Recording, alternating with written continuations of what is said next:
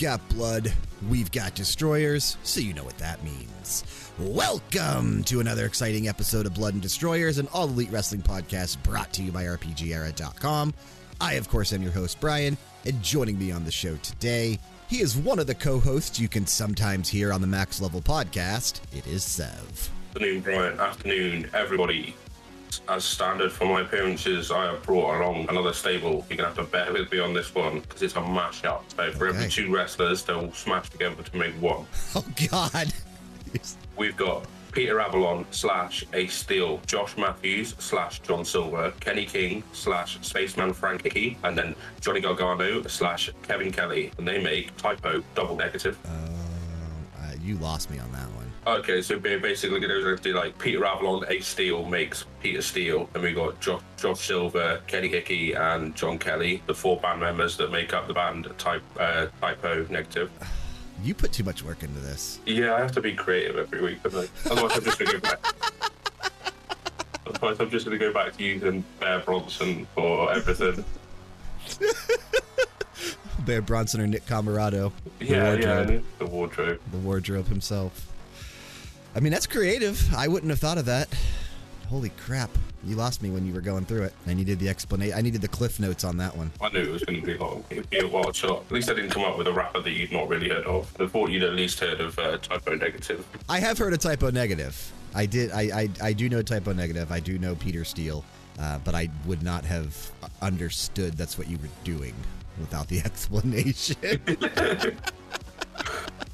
Special shout out to Occam's Laser for the excellent intro theme of the podcast. Go check him out wherever you can find music and people, including YouTube, Spotify, SoundCloud, Bandcamp, Facebook, Instagram, and Twitter. You won't be disappointed. Please take a moment and do us a favor if you'd be so kind. Head on over to Apple Podcasts or whichever app you've chosen to listen to us on and drop us a quick rating and a review. It really does help us out in terms of visibility so that this show continues to grow.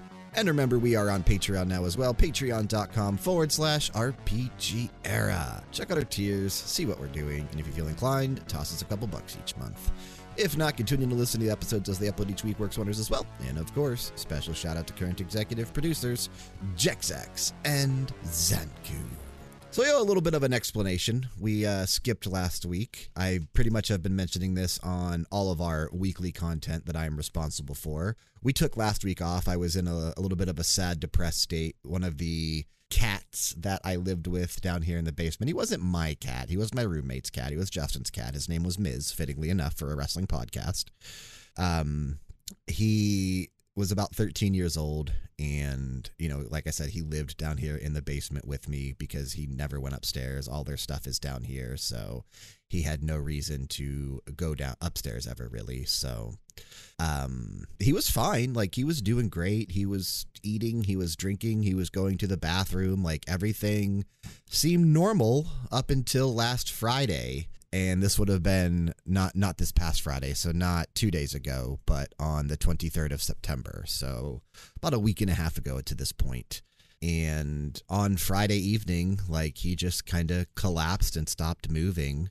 Justin and his girlfriend took him to a vet hospital because it was kind of late in the evening, and they ran some tests on him, did some blood work, and they found out that he had stage 4 kidney failure, and they made the decision to put him down, right? I mean, it was probably the right decision to make there because the vets had said they only had about a 10% chance of survival if they would have done anything. So we skipped a majority of the content last week. We didn't do Blood and Destroyers. We didn't do the Max Level podcast. I still put up an episode of BG Mania at some point, right? But, like, I'm really behind on that show. And I even delayed putting Kyle's media files up last week as well. I really wasn't in the mood to do anything outside of be lazy, be depressed, and play some video games. So apologies not having an episode last week. It was probably a bad episode to skip, right? Like, coming off of Grand Slam, coming off of 2 pretty good shows that we didn't really get the chance to talk about. I think, you know, Grand Slam, I don't know how you felt on it. I thought it was pretty good. It was definitely above average for ratings. Yeah, it was pretty decent. Nice surprise with Sir-rey-uh debuting. A lot of cool things coming out of that show, and I'm a little sad we didn't get the chance to chat about it, but we're probably not going to focus on it too much this week because we're already moving on and going into the fall season, I guess, of AEW content, if you want to look at it that way. On the build now to Full Gear, a little over a month away still, but we're going to start building up to that. We got Battle of the Belts this Friday night live for the first time ever, and on a Friday night for the first time ever, directly following Rampage. So might have a good couple shows coming up. Dynamite this Wednesday night's an anniversary episode, right, from Washington, D.C. So hopefully this week's content will be better than last week's content, because holy fuck, man, last week's wasn't that good. No, I haven't put a star rating on it. I'll decide that as we go through it. I feel towards the end. But I have an idea of where I want to go with the star rating for this week, and there was only one thing on Dynamite that I was a really big fan of. Fair. But we'll get to that in a little bit. Do we have anything major to talk about at the start of the show? Anything you've seen over the past 2 weeks that we should probably spend a few minutes talking on? I did see that. Yeah. Oh, go ahead. If you have something, let's do it. I was going to say, I don't know if this was last week or this week, but there has been, to follow up on the Malachi Black stuff. He did put a post up on, was it Instagram or something? He went live and he basically said, stop the rumors, stop the dirt sheets, everyone stop talking shit. He's just taken some time off. He will be back in AEW. So all the things about him asking for his release are just, they're just rumors. They're not real. Yeah, which was nice to see, right? And I mean, kind of sucks that he had to come out and address it again. You could tell on that Instagram live that he did. He is really frustrated with all the bullshit that's been going on and being said since all of this started coming out. You could tell he never wanted any of this to come out, right? He just wanted some time off. So a little disappointing that he had to address it once again. Hopefully we can put this to bed now. He just is taking some time off, and I assume that he'll be back in AEW in a couple months' time. Probably same thing with Buddy Matthews. He's probably just taking some time off as well, but who knows? Right? I heard something about Buddy Matthews and his being tied to his work visa or something. Maybe he's got to go back to Australia to sign his work visa. So that's what that's for. But I guess that could be a potential thing. Yeah. Who really knows, then again, that's just it's just the rumors in it. But. Right. Because I know there were people talking about everybody wanting out of AEW were those that had significant others in WWE. So Buddy Matthews and Rhea Ripley, right? Malachi Black and Zelina Vega, Andrade and Charlotte. There was rumors around going that all of these guys wanted out to head back to WWE, but I don't buy it. I really don't. I'm sure there's people frustrated, right? People like Miro and Andrade who deserve to be used better. Even Malachi to an extent, right? These guys deserve to be used better on the AEW roster, but is it really that big of a deal? I don't think it is. Yeah, I don't know. See, the Andrade one has a little bit of, maybe might have a little bit of truth with what's coming up next week. But I think that's being done to troll the journalists and fans. I really do. Yeah, to kind of work us, but it makes some sort of sense. I will say I have seen this afternoon that FDR did a indie show last night, and after the indie show, after their match had finished, Dax got on the mic and he said, hey, TK, we still work for you. We haven't had a match in months, start booking us, which is quite odd. Did you see this? Didn't see that, no. I did see. Is that where did they defend the IWGP titles? Is that what they were? I know they were going to defend those soon. It might have been. I'm not sure what they were defending yet, but it seems they are a little salty, saying number one contender for months had a shot at the title. Well, I also did see that the ranking system is basically going away. They're not putting much focus on that anymore. They're not putting much focus on the wins, losses anymore. That whole idea is basically being scrapped. Well, that's fair. I'd say it makes sense because they don't utilize it anyway. So no, it was there when they needed it, but when they didn't, they just pretended it didn't exist, didn't they? Correct. And I did see, because this Wednesday night, Dynamite is actually 2 hours and 15 minutes. I don't know if you saw that. Warner Brothers is allowing AEW to have an extra 15 minutes until 10:15 Eastern time. So the current speculation is that the relationship between Warner Brothers, Discovery, whatever they're fucking called at this point, and AEW is actually really good right now, and that the the executives within Warner's are really happy with the ratings that AEW has been pulling over the last month and a half or so. They've been consistently above 1 million again. So this is the right time to do that, right? Like, they're going to have to start renegotiating their deal soon. I have seen there is some interest from other media partners out there that is interested in AEW's programming on their channels as well. So yeah, Tony Khan and AEW might be able to leverage that a little bit to maybe stay with Warner, maybe get a higher deal, get more money out of their TV contract, and let's hope for the best. Let's hope for a streaming deal too. Let's get Ring of Honor on the weekly show because fuck, it needs to happen sooner rather than later. Definitely does, yeah. Yeah, we're in for a pretty interesting year, I think, with AEW's TV contract winding down and whatever is going to come next. So we'll certainly be paying attention to that, and we'll talk about it when we need to. So fantastic. Yeah, but let's do the usuals. Let's start recapping Elevation and Dark from last Monday and Tuesday. We'll kick things off with Dark Elevation.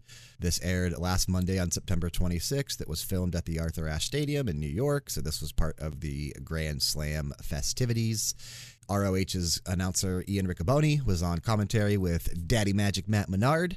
And we only had 2 matches. This is a very, very light Elevation, probably because Grand Slam was packed, right? On both. Well, they filmed it on one night, and right after Dynamite, because it was a 2-hour Dynamite, and then they filmed a 2-hour Rampage. They probably didn't have a ton of time to record matches for Elevation, so they only had 2, and both of them are relatively short. We had Kip Sabian and Penelope Ford defeating Captain Sean Dean and Sky Blue in mixed tag team action. Longest match of the 2 matches. It was a little over 5 minutes. And in the main event, which was about 3 minutes and 22 seconds, Ortiz defeated Serpentico. Okay.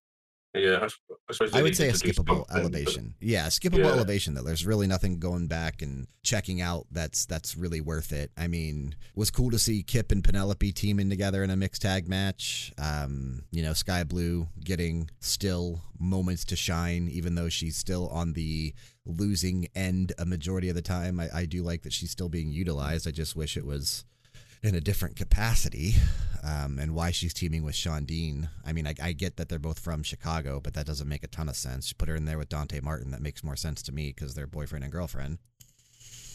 But yeah, maybe they just didn't want to give Dante the loss, and then also didn't want to give Kip the loss. I guess that makes sense. Yeah, that makes sense. You know what? I take back what I said. Elevation is worth watching because I remember this is the Elevation where they kicked off the Suicide Awareness Month. Yeah. And they had Powerhouse Hobbs and Eddie Kingston spend time talking about like some of their struggles and battles. And Hobbs spent like maybe 5 minutes or so talking, but Eddie Kingston got over 20 minutes of airtime. Wow, and okay. I really think that, these guys both showed quite a bit of vulnerability and emotion in what they were talking about. So wrestling-wise, skippable, but go check out Elevation for those video packages because, man, they were pretty touching. So go check that out. Moving on to Dark from Tuesday, September 27th. This was filmed as usual at Universal Studios in Orlando, Florida. It was filmed back in August, actually, on August 21st. So this has been in the pipeline for over a month now. We had 2, 4, 6, 8, 10, 11 matches. Excalibur and Taz on commentary as usual. Fuego del Sol defeated Jay Malachi. Layla Gray defeated Tiara James. Jeeves K defeated Gus de la Vega. Jeeves K is in the VSK. It's VSK, isn't it? But he's called I think his name was VSK before, yes. But now he's Jeeves K as part of the Trust Busters. He was out there with, the usual crew. Jorah Joel defeated Blake Lee. Anna JAS defeated Kelly Madan. Ryan Nemeth defeated Arjun Singh. Leon Ruffin defeated Bishop King. Angelico defeated Caleb Conley. The Renegade Twins defeated Mila Moore and Milo. Mila Moore and Milo. Okay. Nick Camarado defeated Shaheem Ali.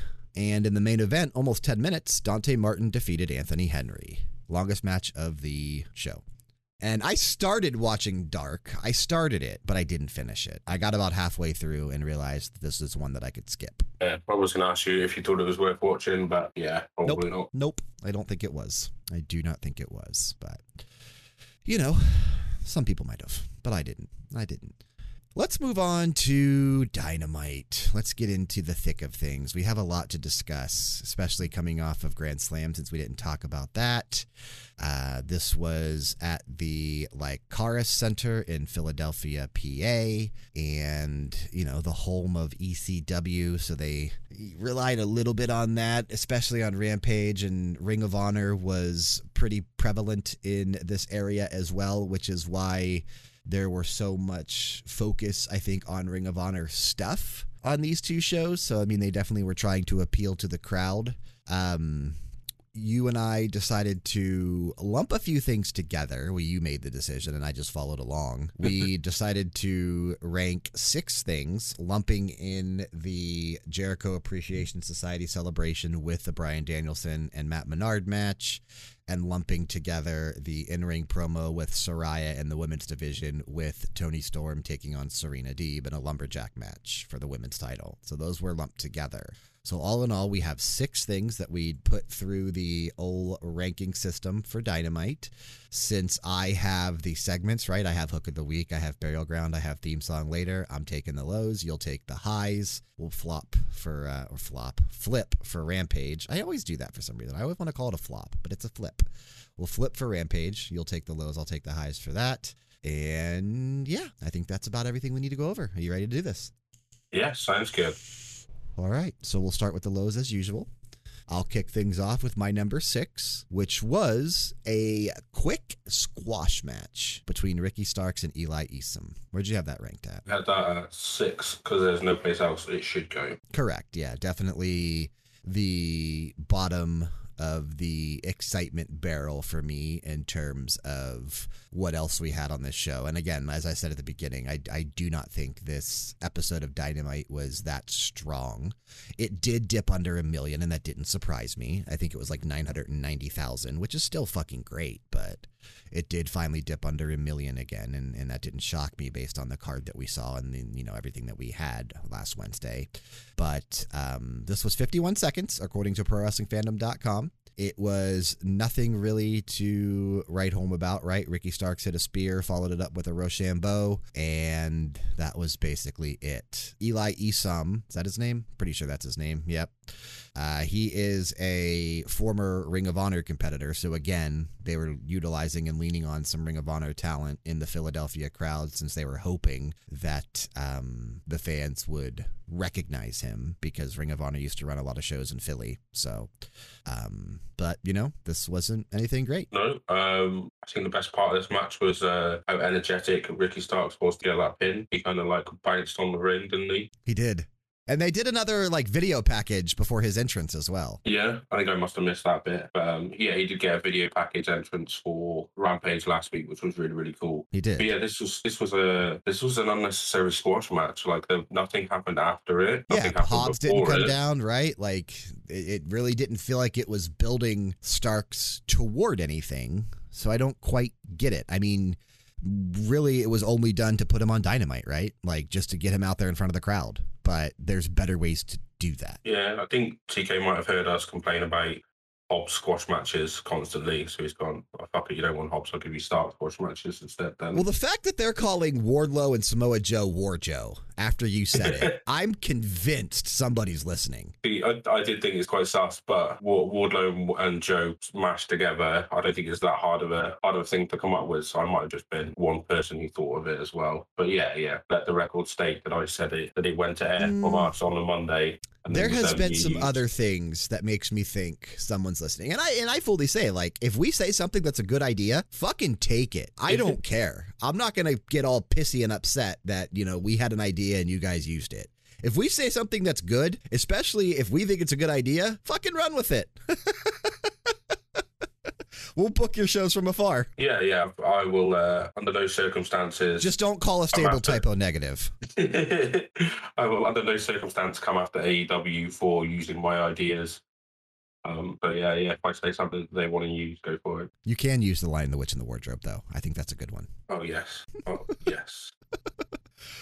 All right, man. Hit us with your number one. Hopefully it's the same as mine because there's only one thing that should be number one this past Wednesday. There's only one thing that should be number one this week, and that's going to be the Bandito versus Jericho match. Absolutely. My number one as well. Chris Jericho taking on Bandito for the Ring of Honor World title. Holy fuck, man.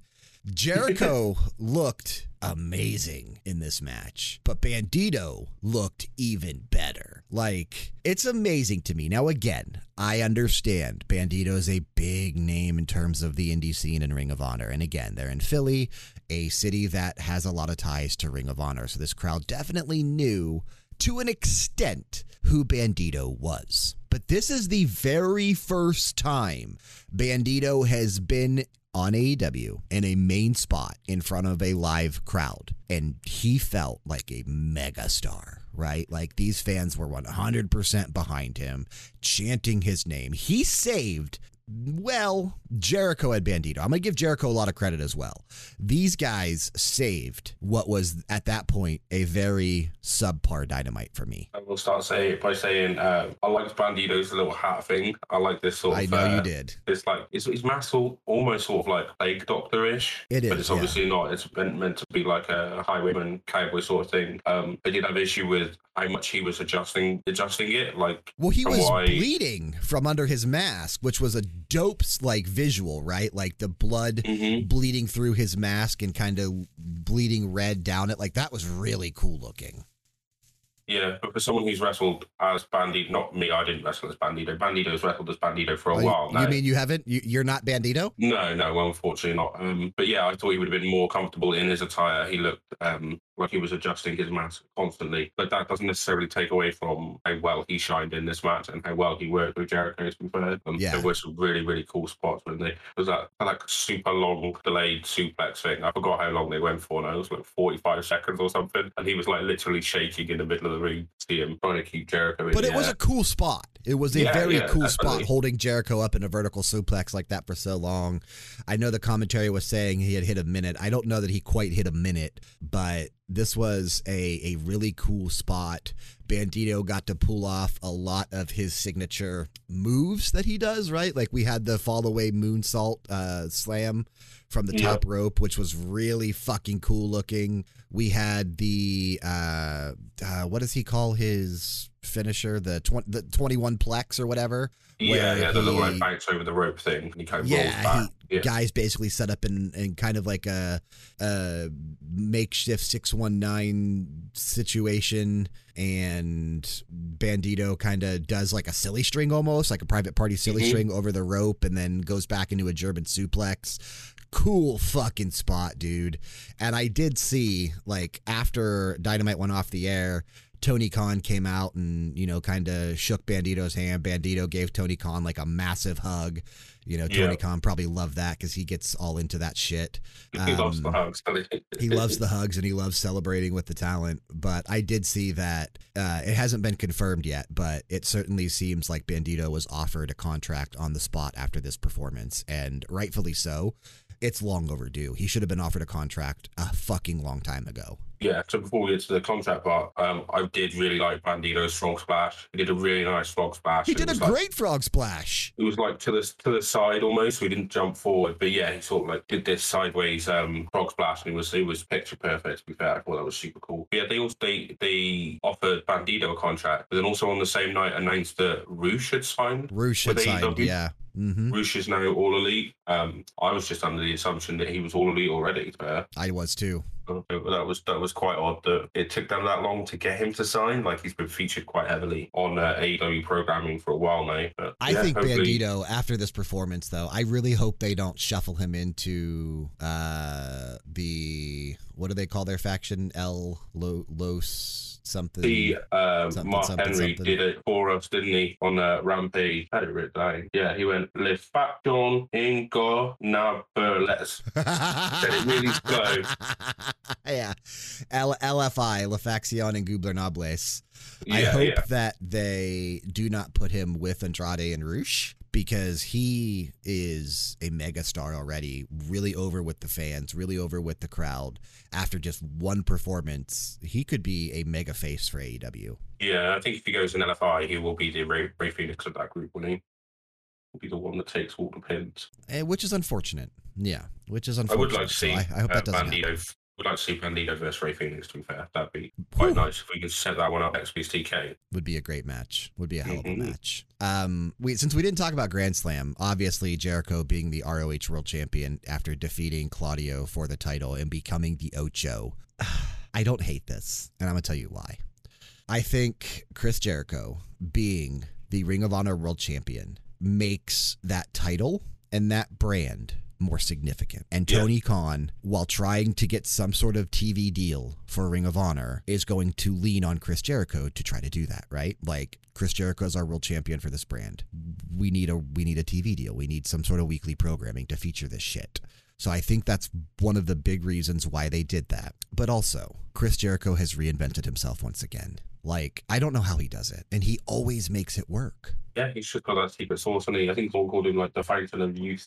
He seems to be able to bring up new ideas and get things over. He got that over, he got a list over, he got, you know what I mean? It's Chris Jericho, he can pretty much get anything over. It's incredible. He's literally one of the greatest of all times. Yeah, I will say when we made the predictions the other week for the Glam Slam results, pretty sure we both said, like, why would you put the title on Jericho? There's no real need to do this. I did state that they don't tend to give Jericho losses 2 weeks in a row. But yeah, it didn't really make sense to put the belt on Jericho, but now it's on him. And I know what people have said. I kind of understand why it's being done now. And yeah, I don't hate it. Yeah, I don't hate it either. So, hell of a performance. And if we keep getting shit like that, I'm sold right now, man. I'm absolutely sold on this. So, good shit. Really good shit. Going back to me, my number 5, taking the lows still. 5 for me was the in-ring promo between Wheeler Yuta and MJF. Okay, that was number 4 for me. Okay. I had this at number 5. You know, I do like MJF, but man, is Wheeler Yuta not good on the mic. I heard a lot of people saying online, they were like, oh, it was a terrible promo from Yuta. I didn't think it was that bad. Like, I saw the stuff online before I actually watched it, so I was expecting to go in and see him really fuck it up, but he didn't, to be honest. It was okay. I think what bothered me most about this segment was that it was basically the same thing that we had 2 weeks ago on Grand Slam, right? Like, they still did the same shit. They still... They followed the same lines. They basically said the same stuff that they were saying on the entrance ramp when MJF pushed over Tony Schiavone. It was basically just a continuation of that. And MJF had some great lines. He always does, right? Saying that Wheeler Yuta had about as much charisma as current day Joe Frazier. And oh, by the way, Joe Frazier's dead. I thought was amazing. Just kind of, you know, saying Wheeler Yuta has no charisma, basically. I thought that was entertaining, but I'm not excited. Like, I'm excited that we're getting an MJF match this Wednesday night on the Dynamite anniversary episode, but I'm not excited that it's MJF and Wheeler Yuta. I like Wheeler Yuta. I think he's a great wrestler. But when they utilize him and lean on him to carry a storyline on the microphone, especially against someone like MJF, who is by far the best person in wrestling on a microphone right now, you're setting that other person up for failure. And I think Wheeler Yuta is literally just set up for failure. Now, Yuta had a little bit of the hometown spark behind him, right? Because he's from Philadelphia, so he wasn't getting booed as much as he probably would have in any other city. Like, look at New York and how, and granted, I guess MJF is, he's not really from New York. He's from Long Island, but still close enough that you can consider it a hometown crowd for MJF 2 weeks ago. But I'll be curious to see how the crowd reacts in Washington, D.C. this Wednesday night. I have a feeling it's going to be 90% toward MJF. They even released a shirt calling everybody his devil worshippers now. Like, they know that the crowd is just going to be behind MJF at this point. Yeah, I think he's got everyone eating at the palm of his hands. I haven't really got more to add to that because you took everything I got in my notes. But yeah, Yuta is essentially being fed to the wolves, isn't he? Like, you put him up against MJF and he is going to look bad. But yeah, he was all right, to be fair. He was better than some other promos we had tonight. Maybe. We'll see. I ranked the other one a little bit higher. It's number 2 on your list. Number 2 on my list is not that promo. It's Mox vs. Juice. Okay, I had that at number 3. Okay. Do you know what? I think it did all right. There was a gnarly spot with Juice doing like a senton to the outside. That was pretty cool. It was a funny little like lariat off. That was cool. This was actually a really entertaining match, and kind of, I know this is only the first time we've seen it in AEW, but a rubber match for the guys because they have wrestled twice so far in New Japan Pro Wrestling, and Juice has gotten the victory both times. Yeah, see, they mentioned that on commentary, didn't they? I think wasn't that titled around the NJPW US title. Yes, it was. But yeah, and then they were also making they make a big noise about Juice being a free agent. Juice is a free agent right now. Juice is a free agent, and supposedly Tony Khan is very interested, which, granted, makes a lot of sense because Juice and Tony Storm are a couple. Yeah, see, I wouldn't hate Juice coming over. To be fair, he was all right. He's part of the Bullet Club now, isn't he? Or is the Bullet Club still going? Bullet Club is still going, and I mean his music was Bullet Club related, but I don't know that now that he's a free agent if he would really still be considered part of the Bullet Club. Yeah, so I know there was some stuff with like Tomatongo kick Jay White out or something at the latest NJPW thing. Something like that. And Hikuleu turned his back on Bullet Club and aligned with Tomatonga. Yeah. Then there is also Impact have still got their kind of their Bullet Club version going on. Pretty sure Juice was in that. Yeah, it was Juice, Chris Bay. Do you know what? I can't remember who the last guy is in it. But apparently the Good Brothers, like their Impact contract is up now, and they are essentially free agents. So they've gone to Japan until like January or February. And then they've got nothing planned after that. I thought they kind of want to go back to WWE, but I don't know that Hunter will sign them.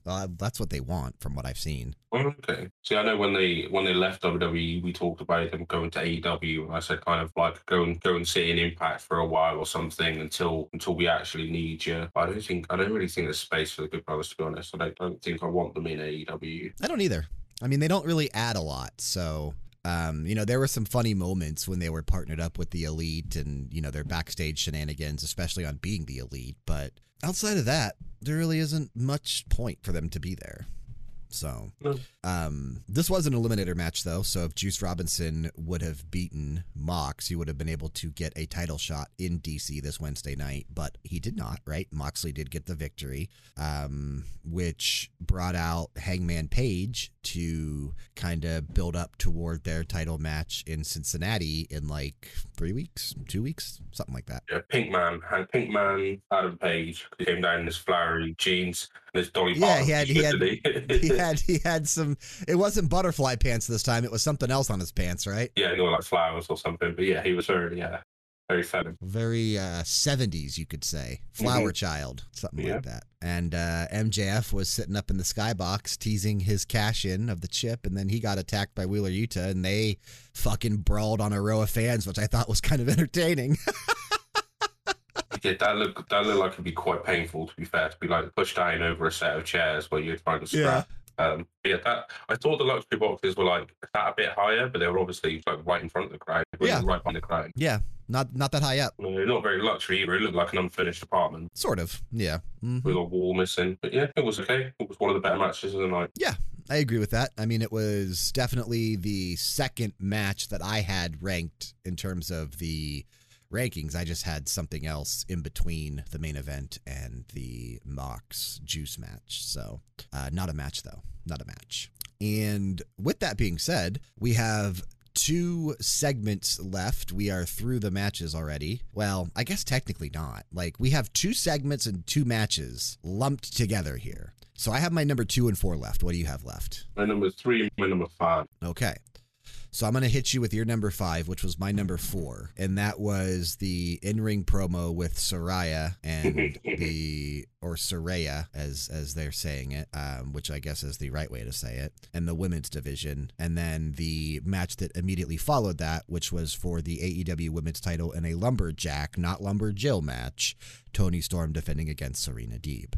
I had this ranked above Wheeler Yuta and MJF because we were lumping in the Toni Storm Serena Deeb match with it. So if you hadn't have lumped the matches together, would you have put this promo below the Yuta MJF? Yeah, yep, cool. I would have. But because, and I initially had 8 segments because I had the 2 things that we lumped together as their own stuff. And I had to redo my rankings right before we started. And I put this one a little higher because of the match that immediately followed it up. Now, I will say, say what you want about Sir-rey-uh. I am so happy that she's in AEW. I was a big fan of what was then Paige in NXT and WWE. She was definitely one of my favorites. I wasn't really familiar with her before the NXT era.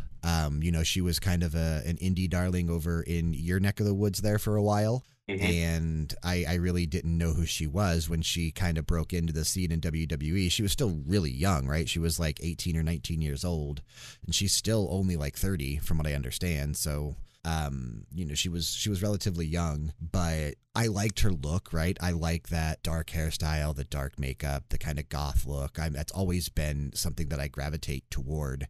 And her in-ring style, I really appreciated that as well. But obviously shit happens, right? She's been through a lot with everything that's happened to her through her personal life and the leaks and then the injury to her neck from Sasha at a house show somewhere. Like, she's been through a lot. So when she was a surprise debut at Grand Slam, I was really, really happy with the pop and the ovation that she received. Like, it was massive. It was massive. And I think Sir-rey-uh being in AEW does add a lot of legitimacy now to that women's division. Because you look at who we had in the women's division up to this point, and this can even be kind of stated more so by who they brought out when they said, let's bring out the women's division, right? Like, Sir-rey-uh's on the mic, and I will say her promo really wasn't that great. You can tell that she's used to having somebody write her promos for her. I mean, that was the WWE way, so giving her free reign to say whatever she wants on a microphone, she needs time to make things click. She needs time to really figure out her own way of doing things because they don't have writers in AEW. But they come out, right? Like a lot of names missing, but like out of the face tunnel, you get, who'd you get? You got Athena, you got Sky Blue, you got Madison Rain, you got Tony Storm, Willow Nightingale. Tony Storm and Willow Nightingale, thank you. And then out of the heel tunnel was Britt Baker, Jamie Hayter, Rebel, Penelope Ford, and somebody else. Was there somebody else? Deeb came out afterwards. Deeb came out after, yeah. So like you were missing, like the Ty Mello and Anna JAS from the Jericho Appreciation Society. They weren't out there. Abaddon, nowhere to be seen. The Bunny, nowhere to be seen. All of your Japanese talent in Hikaru Shida, Emi Sakura, Yuka Sakazaki, like none of them were anywhere. Nyla Rose, Marina Shafir, nowhere. Paige Van Zant is fucking gone now that American Top Team is not around anymore. The baddies weren't out there. Like there were still a lot of women that weren't out there.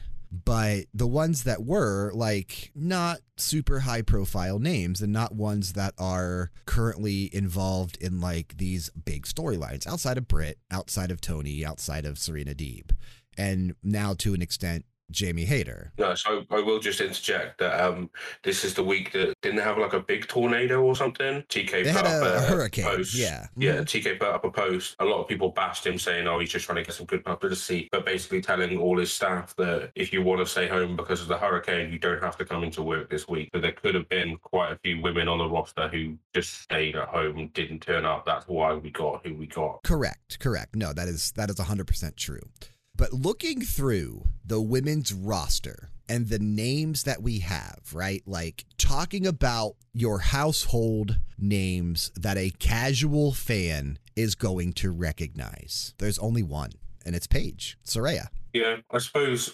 Even like Britt Baker, the only reason she's so popular now is because of AEW. She was relatively unknown before AEW, and now she's kind of a household name, right? Like, she's made a big name and a big star out of herself in AEW, but was doing absolutely nothing before that. So your casual audience is going to really latch on to Sir-rey-uh at this point. And I feel like it could help bolster that women's division, especially if she's cleared to wrestle. We still don't know if she is. And by the looks of things, I don't think she is. No, I don't think she is either. I'm kind of on the fence. Like, I understand she's a household name. She was on Total Divas, for fuck's sake, dude. Like, I get that show's stupid as fuck, but No credibility there. no credibility for people like us, but a lot of credibility for the female audience of professional wrestling. My ex, Jessica, loved Total Divas. And like her mom, who wasn't even a wrestling fan, and her brother's girlfriend, who knows nothing about wrestling, enjoyed the hell out of Total Divas and knew who those girls were on Total Divas and what they did in WWE. So for a large portion of an audience that is not us, but is still out there, Total Divas was a like an entryway into professional wrestling. Yeah, okay. But I don't necessarily want TK to book stuff geared towards pleasing the people who watch Total Divas. I want him to book matches geared towards people who enjoy wrestling. He needs to book toward getting more eyes on his product, and whatever that takes is what he needs to do. I don't know. This just has me a little salty, to be fair. I'm not a massive fan of Sir-rey-uh. I am. I know I said that. Like, I marked the hell out. Like, I watched her entrance from Grand Slam probably 50 to 100 times. It was so cool to see. I'm glad she's there. Like, does she need work on the mic? 100%. Like, she needs to find her, like I said, find her footing, find her way in the land of non-scripted promos. She'll get there. Like, she's talented. She's a talented individual. She will get there. And the fact that they get to utilize a Falling in Reverse song because she's basically engaged to Ronnie Radke, the lead singer of Falling in Reverse, the ex-lead singer of Escape the Fate. Like, now that we have that theme, dude, that's pretty fucking cool in my book. Everyone's entitled to their own opinions about Sir-rey-uh and Ronnie Radke. But let's just say, for my personal opinion, I'd much rather this division was not built around Sir-rey-uh. I love in this promo we got DMD, Deeb, Penelope Ford, Rebel, and Jamie Hayter all stood as like, I would say like a fivesome on the entrance ramp, and they all sort of like stood next to each other, and we got that little graphic. That little graphic was absolutely awesome, to be fair. It was cool. And I like the fact that when they were talking about, when Britt was talking about Deeb, she was like, oh, Deeb's going to come out and she's going to sort of like, she's going to do or whatever. And the crowd just decided to start popping for Hayter. They started chanting for Hayter, which was really cool.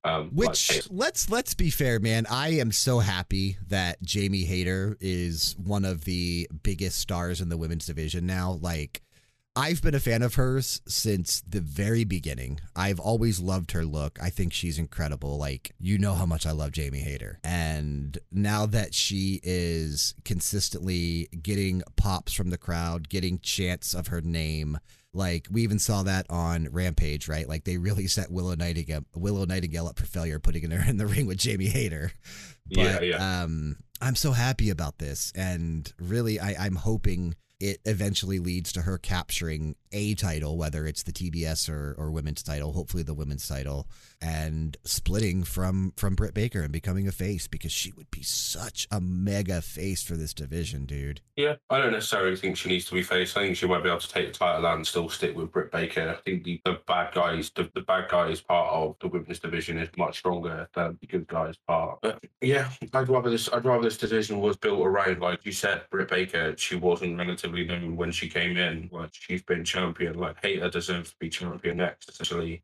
And she sort of built herself up in this place. I don't really want it on people like Toni Storm. I know Toni Storm wasn't that massive of a deal, but she was an ex-WWE star, and that's probably one of the only reasons why she's got a title. And I really wish it wasn't that way. And I do not hate Toni Storm as much as you do. I think Toni Storm is an incredible talent, a fantastic wrestler. I was, super excited when she showed up for the Mae Young Classic back in the day and is getting some time to shine and a time to run as a major champion for a major promotion. The match with Serena Deeb was actually really fucking good, dude. Like, they did some really cool spots, like that top rope pile driver, right? Like, that looked vicious, man. Storm Zero, yeah. Yeah, the Storm Zero off the top. That looked vicious as hell. And like, I don't care if the people listening to this want to call me fickle. I know myself, I'm very like flip-floppy on talent. I think maybe one of the reasons I dislike Toni Storm so much is because she was associated with Thunder Rosa.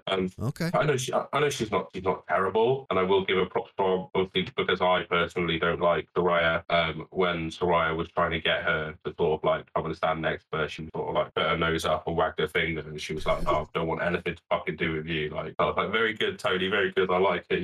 You've gone up in my estimation." Stay away from that. Oh, yeah. But that was that. That was that. That was that. Don't really have much else to say on the match, though. Like I said, it was a fairly entertaining match. It was good for what it was, but It's definitely a lumberjill match though, and even Taz said absolutely. when she sat down, he was like, "Oh, when she sat down, she was like, oh, my name's pronounced Sir-rey-uh," and they were like, "Yeah, we've just done that bit." Sir-rey-uh. And whatever, I don't care. And then they all laughed, and then there was an awkward silence, and then Taz was like, "Oh, pretty sure it's called a lumberjill match if you want to be PC." And she was said, like, "No, we're gonna just stay with lumberjack or whatever." "Yeah, lumberjack, it's all inclusive." Yeah. Whatever. Even in the promo, she was like, "Oh, we're gonna have a lumberjack match," and the crowd like did nothing. And then she was like, "For the title," the crowd still doing nothing. And she did make a snide comment about having a boss that listens to her now. Yeah, and I don't really get. That like irked me. Like, yeah, Vince McMahon, we all know, is a scummy fucking man, but she was one of the people in WWE who probably got far more than she deserved. Like, they supported her through injury, like through lots of other things. I'm pretty sure she had multiple, like, what's it? But they failed her drug test and stuff. Oh, the wellness policy. Yeah, wellness policy failures. She had multiple of those. She like obviously the scandal with what she did to the women's NXT belt, and like they still kept her around. She won like the women's title the first night on Raw, like all this stuff. She even had a movie made about her. Like she's one of the biggest women's wrestlers like WWE have pushed for a long, long time. And for her to go to AEW and say, "Oh, my boss didn't listen to me," it's kind of like, no, so you're hitting on a lot of things there that I think is a big reason that she's really going to bolster that women's division. She was one of the biggest women's stars to come out of WWE. Yeah, she was one of the biggest women's stars to come out of WWE, but with a lot of controversy, and now it seems like with a chip on her shoulder, as she didn't feel like she got as much as she should have. So hey, I don't know. Everybody feels like they deserve more. Yeah, that's true. That is true. I feel like I deserve more. Not getting it though. Oh man. All right. Well, we got one left, and that is my number 2. Where'd you have this one at? Number 3. What was that? That is the JAS celebration, including the Daniel Bryan Daddy Magic match. Bryan Danielson. Yeah, I love this actually. I thought this was a really fun way to kick off Dynamite because Luigi Primo was back, baby. He making the best pizza. Flavor of the week, Luigi Primo. Yeah, he was. Look, I don't know why Daniel Garcia had to hit him. That was a bit uncalled for. Like he was the one out. And he sold the hell out of that. He stayed down for like 10 minutes afterward. It was amazing. Crowd chanting, "We want pizza," and Jericho's like, "Oh, you guys want pizza? No, you're not getting any pizza." Dude, this whole entire segment was just glorious, man. It was amazing. Them all wearing their fucking purple silk suits, I thought was a nice touch. They were cool. They were very, very cool. I got to give props to Daddy Magic when Jericho gave Garcia the gift. Like, obviously, Daddy Magic wasn't on the mic, but you could hear him in the background being like, "What a gift! What a guy! What a guy! Yeah. Put the hat on. Put it on." What a fantastic voice! I love hearing him talk. But yeah, obviously Garcia threw it down, and Daniel Bryan came out, and really still feels like they're building toward a split. Yeah, it does. And Bryan Danielson said, "Oh, you can come join the Blackpool Combat Club." I was like, "Wait, where did that come from? That's not been on the thing before." And then when Regal was on commentary, they were asking him about Garcia joining the Blackpool Combat Club, and he was like, "Oh no, I'd rather Garcia stay an enemy because we need people to fight." So I don't know. But he did say, to be fair, it is up to Garcia, right? He's like, he can do what he wants. If he wants to join, he can. But I would prefer to have him on the other side to make the BCC better. Mm-hmm. Yeah, good. I did like that we got this as the Daddy Magic Bryan Danielson. I did like we got it as an impromptu match. Like we don't seem to get many of those. Yeah, I did too. On AEW, always tends to be, "Oh, you want a match?" There tends to be MJF though. "You want a match? No, you're not getting it. I'm not doing it in this shithole town. You have to wait till next week." So it's nice that we actually got the match. Great off, but yeah, and it was a pretty decent match too. Like Daddy Magic actually looked pretty strong in there against Danielson, right? Had a lot of offense, pretty much dominated as expected through the picture-in-picture, as the heels usually do. But I didn't hate this at all. Yeah, considering he got squashed by Action Bronson and Hook like a week ago, he did much better than I was expecting to. In this one, we did get a nice little spot with Claudio coming down, and we did a massive uppercut to Cool Hand, and then sort of like he picked him up and carried him away. Amazing. With he's taking him to New Jersey. was sports entertainment, definitely. Yeah, I That. enjoyed the hell out of that. I thought that was hilarious. And I'm really looking forward to seeing what they do this Wednesday night now that we know it's going to be Danielson and Garcia taking on Jericho and Sammy Guevara. Very, very interesting match. This needs to be the birth of Brian Daniel Garcia's son. Oh, okay. That's a mega stretch to get that in. But yeah, his name does fit right in the middle of Brian Danielson. It does. Let's make it happen, TK. That happens, you know they're listening. No one else would have thought of something stupid like that. Yeah. It's got the Seb stupidness all over it, hasn't it? Oh, man.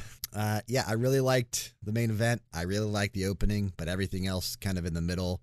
You know, Mox and Juice was pretty good, but there was a lot of things that fell flat for me. Because of the main event, I'm able to bump this up to 3 stars of a Dynamite. But before the main event, I was really sitting at a 2 or 2.5. So I'm going 3 stars. Yep, I've got 3 stars. I've written 3 stars on my notes like 30 seconds ago. I'm happy to sit there. Sounds good. All right. Well, that's where we'll stay. Let's move on to Rampage. You and I ranked 5 things.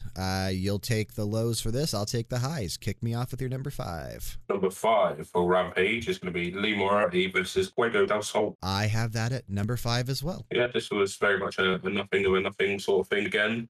There was some less than 2 minutes, about 1 minute 56 seconds according to Pro Wrestling Fandom. Definitely not a squash match, but may as well have been. Yeah, it was near enough there, wasn't it? I'd say it had more relevance than the Ricky Stark squash match, but it did. There was still not much here. We get a nice, you call it an arm capture suplex or whatever. Yeah, Lee Moriarty's actually really good, dude. He's a great technical wrestler. He's actually really good, and I'm hopeful that his partnership in the firm now is going to elevate him more than, when he was palling around with Matt Sydal. Hopefully we will see him kind of elevate into a mid-card star. Stokely's great, and man, is it just cool seeing Morrissey out there. Just a big fucking dude. Massive chokeslam on the Fuego after that match. Matt Sydal, high on life, low on the card. Yeah, don't want anyone right him.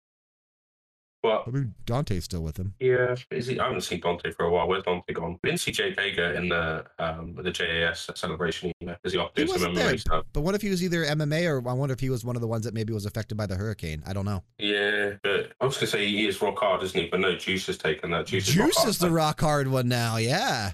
Juice is rock hard, not Hager anymore. Hager's, not hard enough. What do you guys call it? A brew flopper or something like that? A brewer's droop because Brewer's droop. Brewer's droop. Yeah. Jake Hager. Yeah, the brewer spends all day testing his beer, so by the time he gets home, he can't get up. The brewer's droop. It's better than Whiskey Dick, to be fair. I was going to say, for those of you in the U.S., same thing as Whiskey Dick. Although calling him Whiskey Dick Jake Hager would be pretty fucking cool, too. Yeah, sure. I wouldn't hate that. I mean, Justin Roberts announced him as Whiskey Dick Jake Hager, yeah. Amazing. That's so good. Huh? Oh, yeah. All right. Well, number 1 on my list. You may be surprised in this, but you may not be. I don't usually rank this high, but number 1 for me, I'm going with Jamie Hayter and Willow Nightingale. Oh, wow. No, I've got it number 3 on my list, to be fair. I love that you got it number 1. I like I said a few minutes ago, I am a massive fan of Jamie Hayter. Also pretty big of a fan of Willow Nightingale. I like her personality. I like her persona. I like how bubbly and entertaining she is in the ring. These 2 girls are definitely 2 of the strongest, I think, that they have in the women's division, right? In terms of upper body strength and just being powerful females. I mean, Jade Cargill's probably the only other one out there that would be stronger than them, maybe. But I thought this was a relatively entertaining match between the 2 girls. They gave it a decent amount of time at over 7 minutes, so it wasn't short by any means. Majority of the crowd seemed to be leaning toward Jamie Hayter, but there was still several that were going, let's go Willow, and in between the Jamie Hayter chants. So it was kind of split, but not a 50-50 split. This was an entertaining match. I enjoyed this. I'm glad that Jamie Hayter picked up the victory. Like I said earlier, I do think they were setting Willow up to not necessarily fail, but definitely not come off as entertaining or as big of a star as she could be when she's in there with somebody else that isn't so beloved by the fans right now. I want to keep seeing Jamie rise, dude. I want to see her rise up the ranks. I want to see her fucking climb into that title picture again, and I just want to see the strap on her, man. I want to see her get that title. Yeah, it was very much like a strong girl versus strong girl match. Really cool. I can't wait for Chris Statlander to come back. I'd like to see Chris Statlander, JB Hayter, and there's that like World Nightingale strong as well, isn't she? So I think they could do some great stuff together. And then we got some Brit being Dastardly, which was pretty cool. We got a big pounce, like Willow's bit at doing that big pounce, and then we got a big old German suplex as well, which was great. So yeah, I didn't hate this match, and it's nice to see Hayter come out on top. Yeah, really is. Absolutely. Yeah, I thought it was entertaining. I think I had the most fun watching this match on Rampage, and I didn't watch Rampage live. I didn't watch it till pretty late in the day yesterday.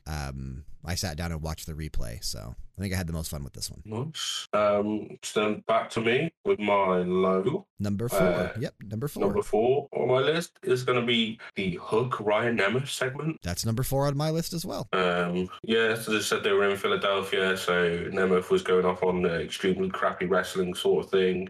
And Hook I'm so tired of that. That's so overplayed and overused. I'm so tired of that. I love ECW. Yeah. I mean, at the end of all of our episodes, I have an ECW chant after theme song of the week. Yeah, I love ECW. Yeah, I think the only real cool thing about this was the visual of like Hook still keeping his hoodie on when he was doing like the crossface strikes and stuff. He did a big clothesline. They call it a Ujigamami or something, like Ujigatani like or something like that. Yeah, just like a judo throw in it. But yeah, then Hook left and VSK, what's he called now? V's the Butler. V's something like that, yeah. Reeves K, the Butler. Reeves K, that's what it is. Ask Jeeves. Ask Reeves. Yeah, I'm going to struggle with that one. It comes out with a little note for Hook on a silver platter, accompanied by Arya Davari and Sonny Kiss. Where's Slim J? Where's Parker Bordeaux? I'm not sure, but Hook picks up this note, and then sticks it in his pocket and walks off. My God, I hope he doesn't join the Trustbusters. Yeah, right. He broke out of the Team Taz thing. Let's not put him in another stable because I don't know, why would you do that? Maybe this is going to be his feud. Him and Parker would actually be a pretty entertaining match. Yeah. I think him and Slim J would be a pretty good match. Like Slim J's. Slim J, yeah, that's a good one too. Yeah, he's very athletic. He is. He's probably going to flatten the Butler. He's going to flatten Sonny Kiss. He'll probably have a good match against Arya Davari as well. That gives him if we give him one match every 2 weeks, that gives him for 10 weeks or something to do, doesn't it, I suppose? Parker would probably be the big blow-off match, I would assume. So Yeah. But very quick segment. Didn't last long. Not at all. Nope. But since we get to talk about Hook, that means we get to do a little Hook of the Week. What that hook gon' be?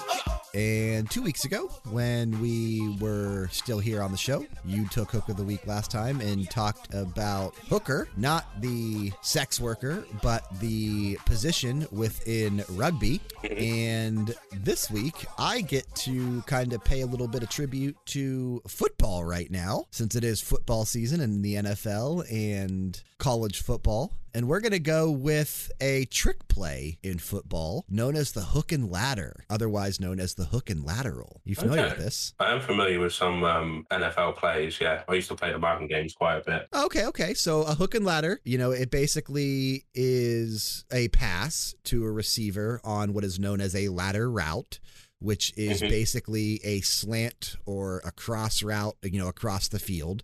So the receiver will start on one side, they'll run straight for a little bit, and then they'll kind of cut or, slant or cross across the field, and usually will maybe get the ball thrown to them if they're open for whatever reason. But yeah, you pretty much, like I said, they usually run about 10 or so yards down the field, the receiver does, and then they kind of hook to the right or hook to the left and kind of move toward the center of the field and hopefully are able to get open to receive the pass from the quarterback. It's like a short pass play then, yeah. They usually are, yeah. I mean, they don't really amount to much gain, right? Like you might get 10 or 20 yards out of one, but there are some hook and ladder routes where the guy will run down the field like 20 or 30 yards and then do a slant or a cross across the field.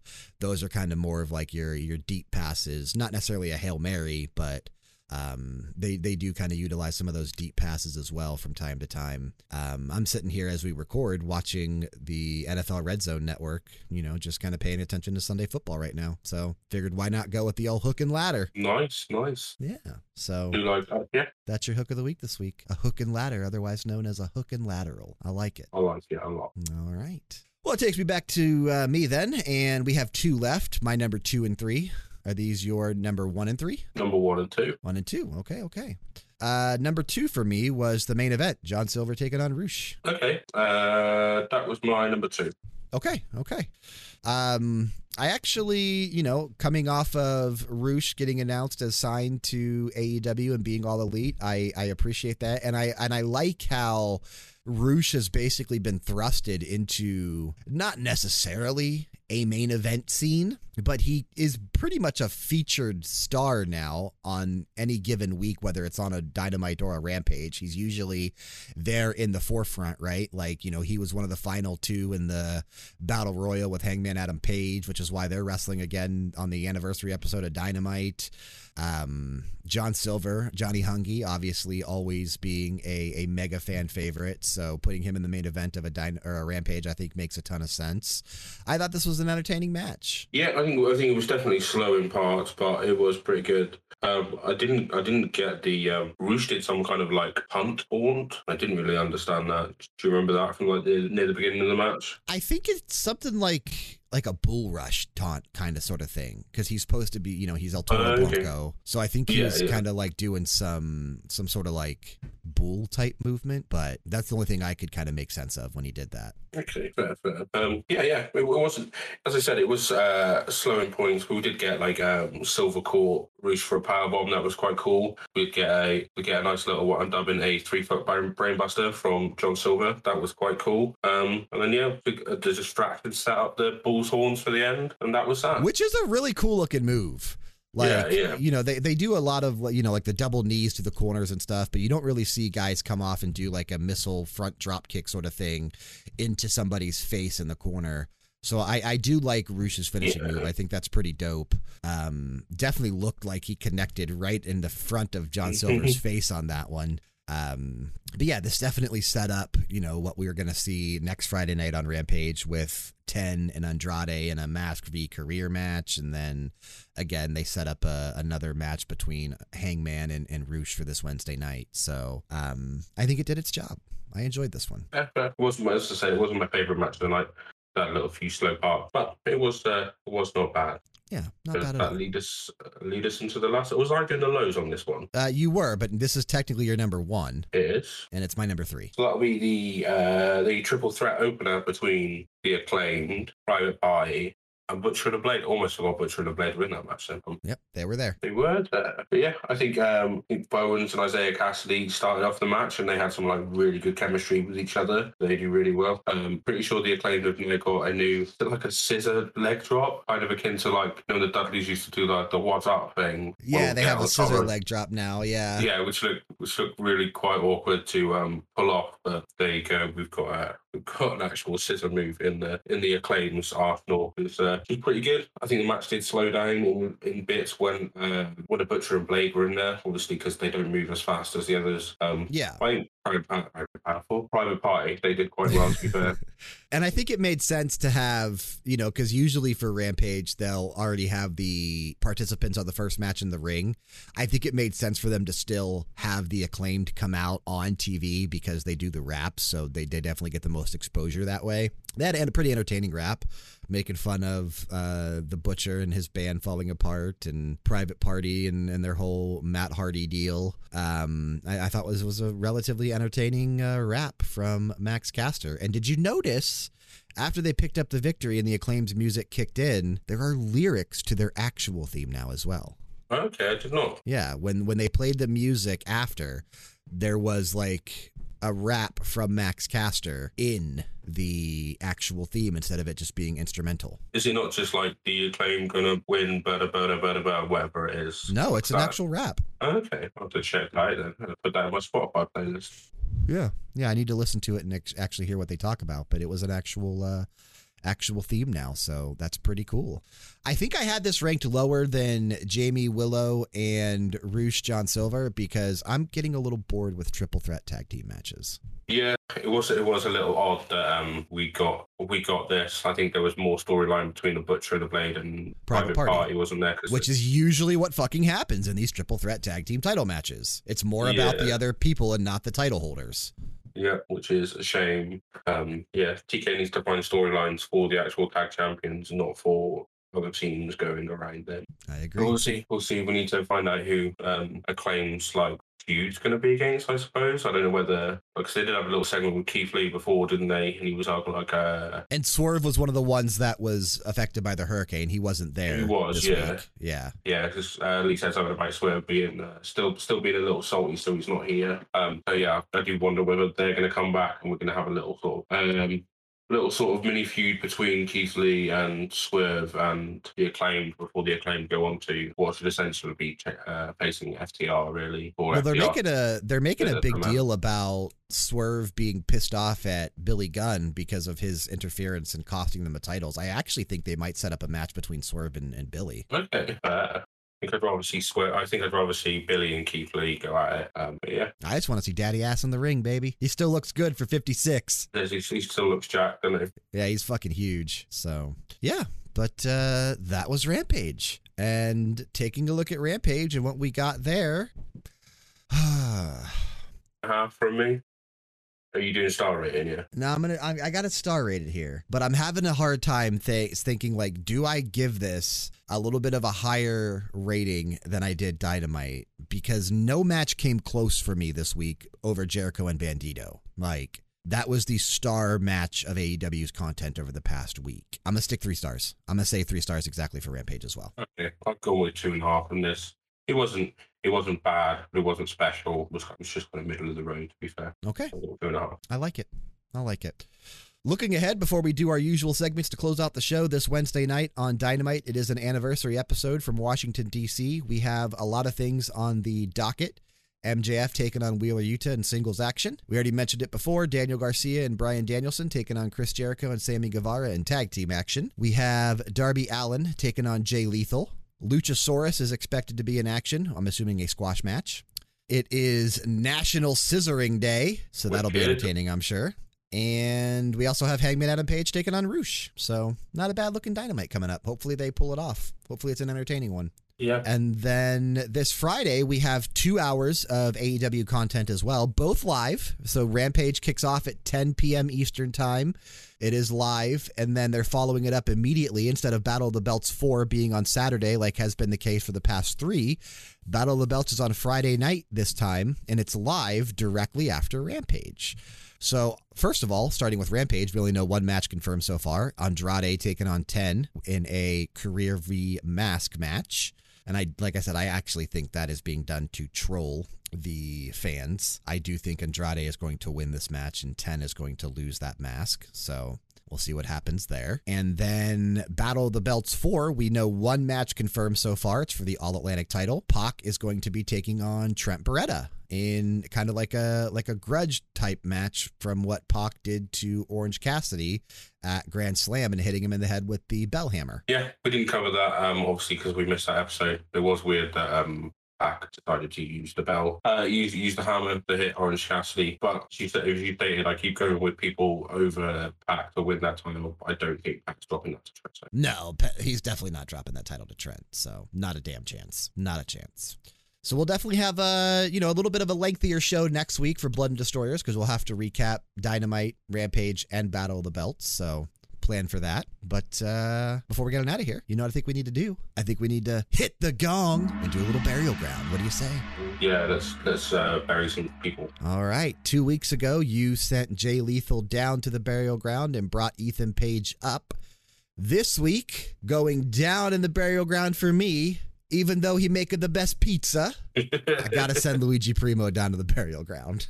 This is twice now we've seen him in AEW, and each time he's been flat on his back in both segments.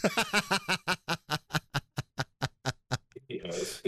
First, he got taken out by Ethan Page, and this time he got taken out by Daniel Garcia. I kind of hope Luigi Primo sticks around. He is he is another type of character that is very similar to like an Orange Cassidy or a Danhausen, and that they are a comedy act, but they're not terrible wrestlers either. And I was watching some like footage and indie wrestling of Luigi Primo on YouTube, and he's constantly like spitting the pizza dough in the ring while wrestling, and I think it's just fucking hilarious and entertaining. So I hope that we get to see him stick around. I don't know that he will, but I kind of hope we do. Yeah, I think he might just be on like a pay per appearance deal, and if we get more for of sure, yeah, you could say his dough won't rise.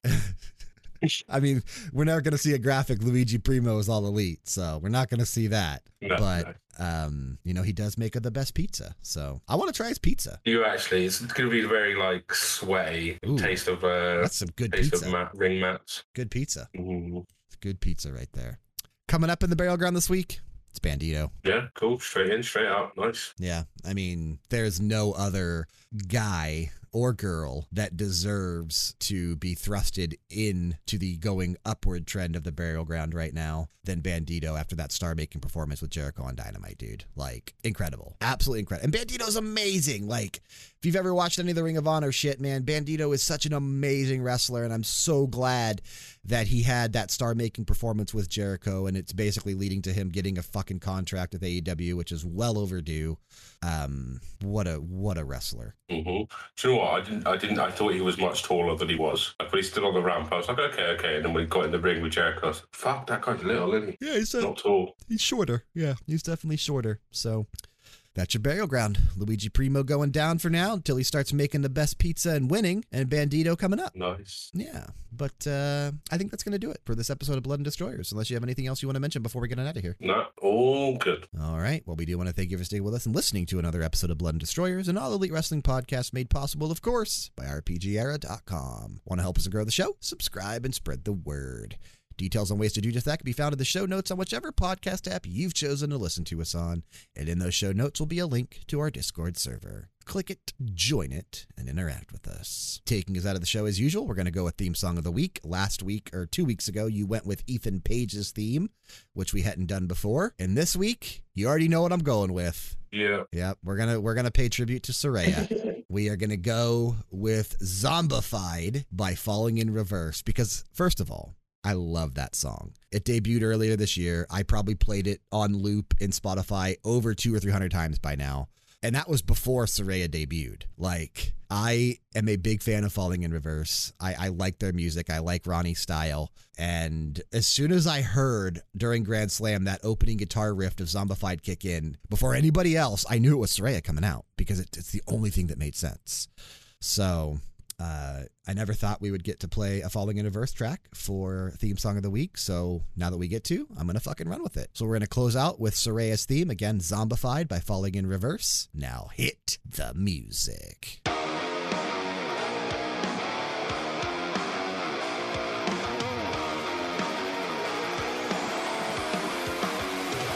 Zombified.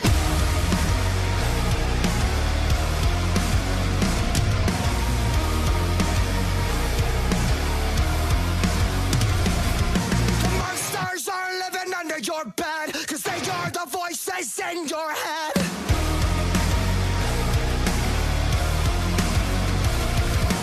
Zombified by the lies they said. We've become the walking dead. Cause everybody's like an edge. Oh no, they never let go of something you said 10 years ago. They're canceling you. And they won't stop till everybody's zombified. They're bugging us with lies like it's formaldehyde. We're dead inside. It goes on and on, let this go. When it stops, we'll never know. We're hypnotized. And they won't stop till you're zombified.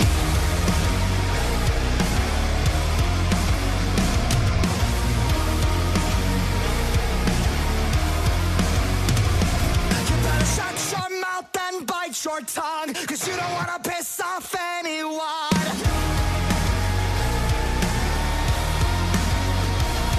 We're traumatized by the damage done. Welcome to America.